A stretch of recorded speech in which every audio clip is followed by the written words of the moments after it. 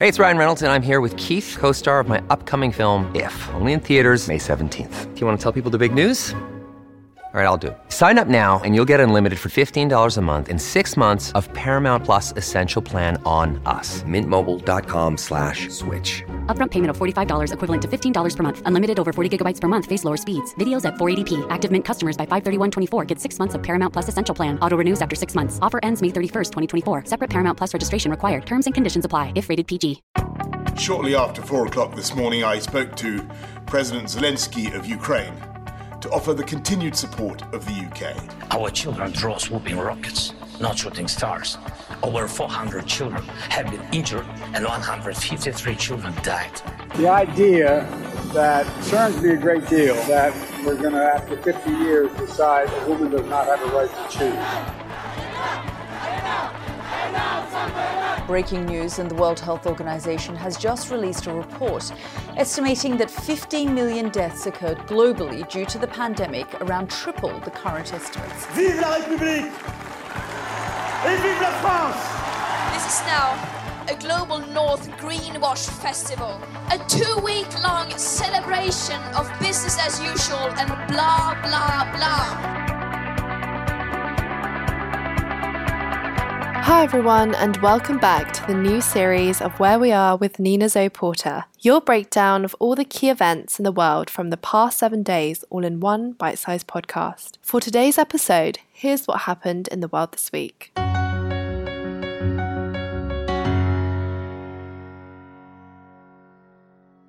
Yesterday, the Select Committee's hearing showed all Americans that President Trump's claims of a stolen 2020 election were, to use former Attorney General Barr's words, complete nonsense.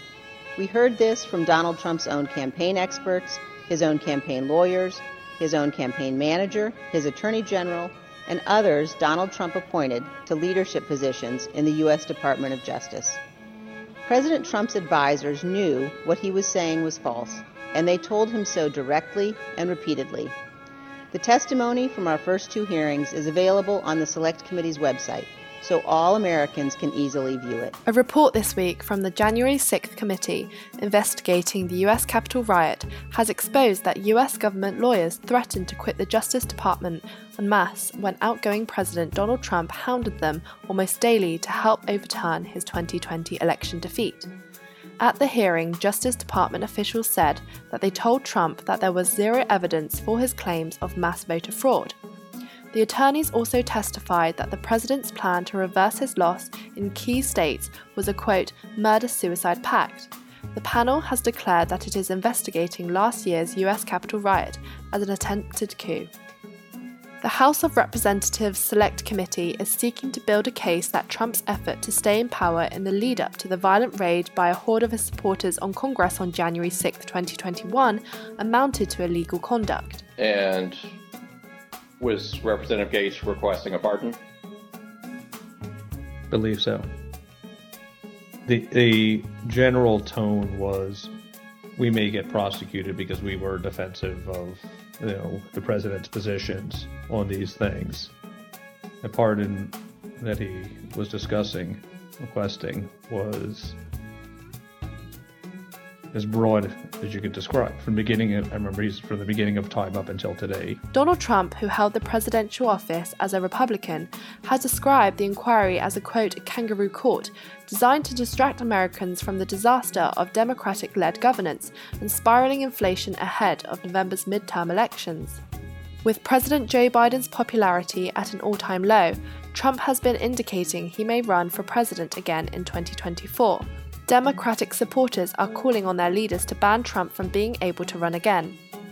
Thursday's public hearing, the 5th so far, focused on a pressure campaign waged by Trump against the Department of Justice, the federal agency that enforces US law and is supposed to be independent from the White House. And next.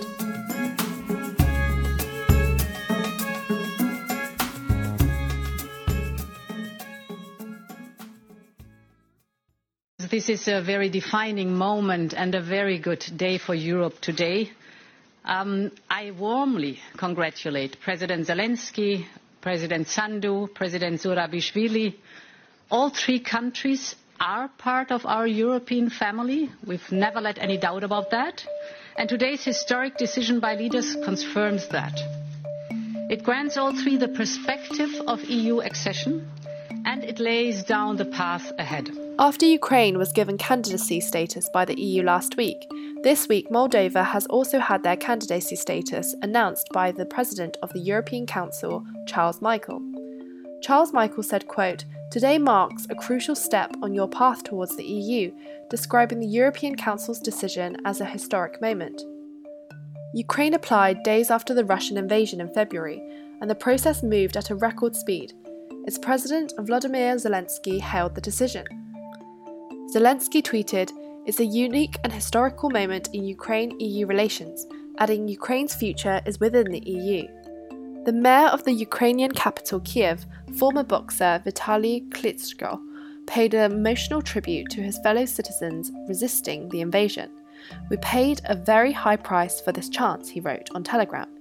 "Yes, we still have a lot to do on the way to the European family, but I am sure that Ukraine will do everything necessary, fulfill all the conditions and pass the necessary laws, because otherwise our state has no future. Indeed, our best defenders are dying for it." The Commission's recent recommendations to the European Council to grant Ukraine and Moldova EU membership status was very encouraging news.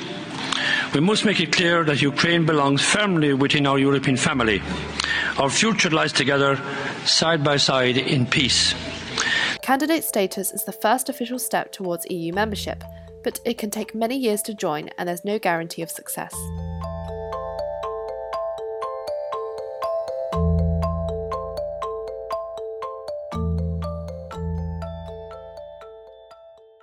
We'll be back with the third story from the world this week after this short break. Every day, we read or hear news reports of anger, distrust, and division. America is deeply polarised. On Let's Find Common Ground, listen to the opposite. Remarkable, innovative people who are working to bridge differences and reach an understanding with those who see the world differently than they do. You'll hear from politicians, scholars, activists, journalists, and everyday people. They share their personal stories about finding common ground on race, the environment, criminal justice reform, and many other controversial topics. New podcast episodes are released every 2 weeks. Join hosts Richard Davies and Ashley Milne-Tite for Let's Find Common Ground. Find every episode on commongroundcommittee.org/podcasts or wherever you get your podcasts. That's commongroundcommittee.org/podcasts.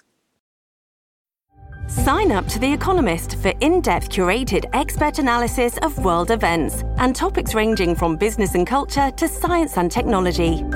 You'll get the weekly digital edition, online-only articles, curated newsletters on politics, the markets, science, culture and China, and full access to The Economist Podcast Plus. The Economist is independent journalism for independent thinking.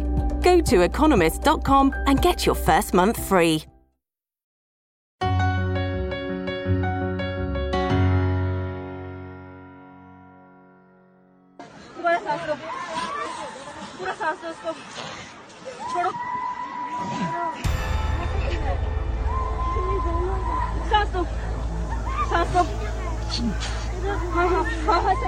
Survivors of Afghanistan's deadliest earthquake in 2 decades say they have nothing to eat, no shelter, and fear a possible cholera outbreak. Currently, it's a 3-hour drive to the nearest big city on mostly dirt roads, the remote location making it more difficult to transport the injured. Some had to be flown to hospital in the Taliban's military helicopters. More than 1,000 people have been killed after a powerful 6.1 magnitude earthquake struck a town in Afghanistan on Wednesday. It was the deadliest quake in the country since 2002.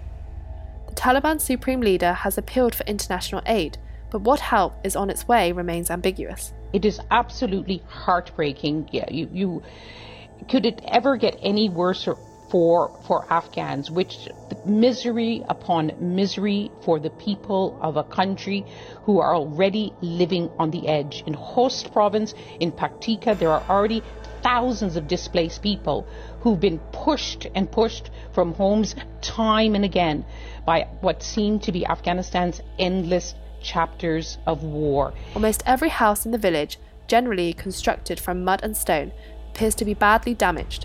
Almost every family seems to be grieving a lost relative.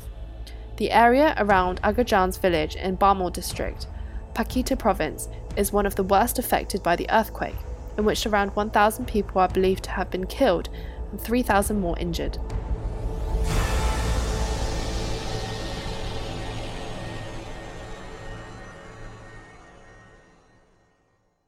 So you're all caught up. That's where we are in the world this week. Be sure to listen next week to stay up to date on the latest news around the world. Search Where We Are with Nina Porter on all podcast platforms and subscribe today to get new episodes first.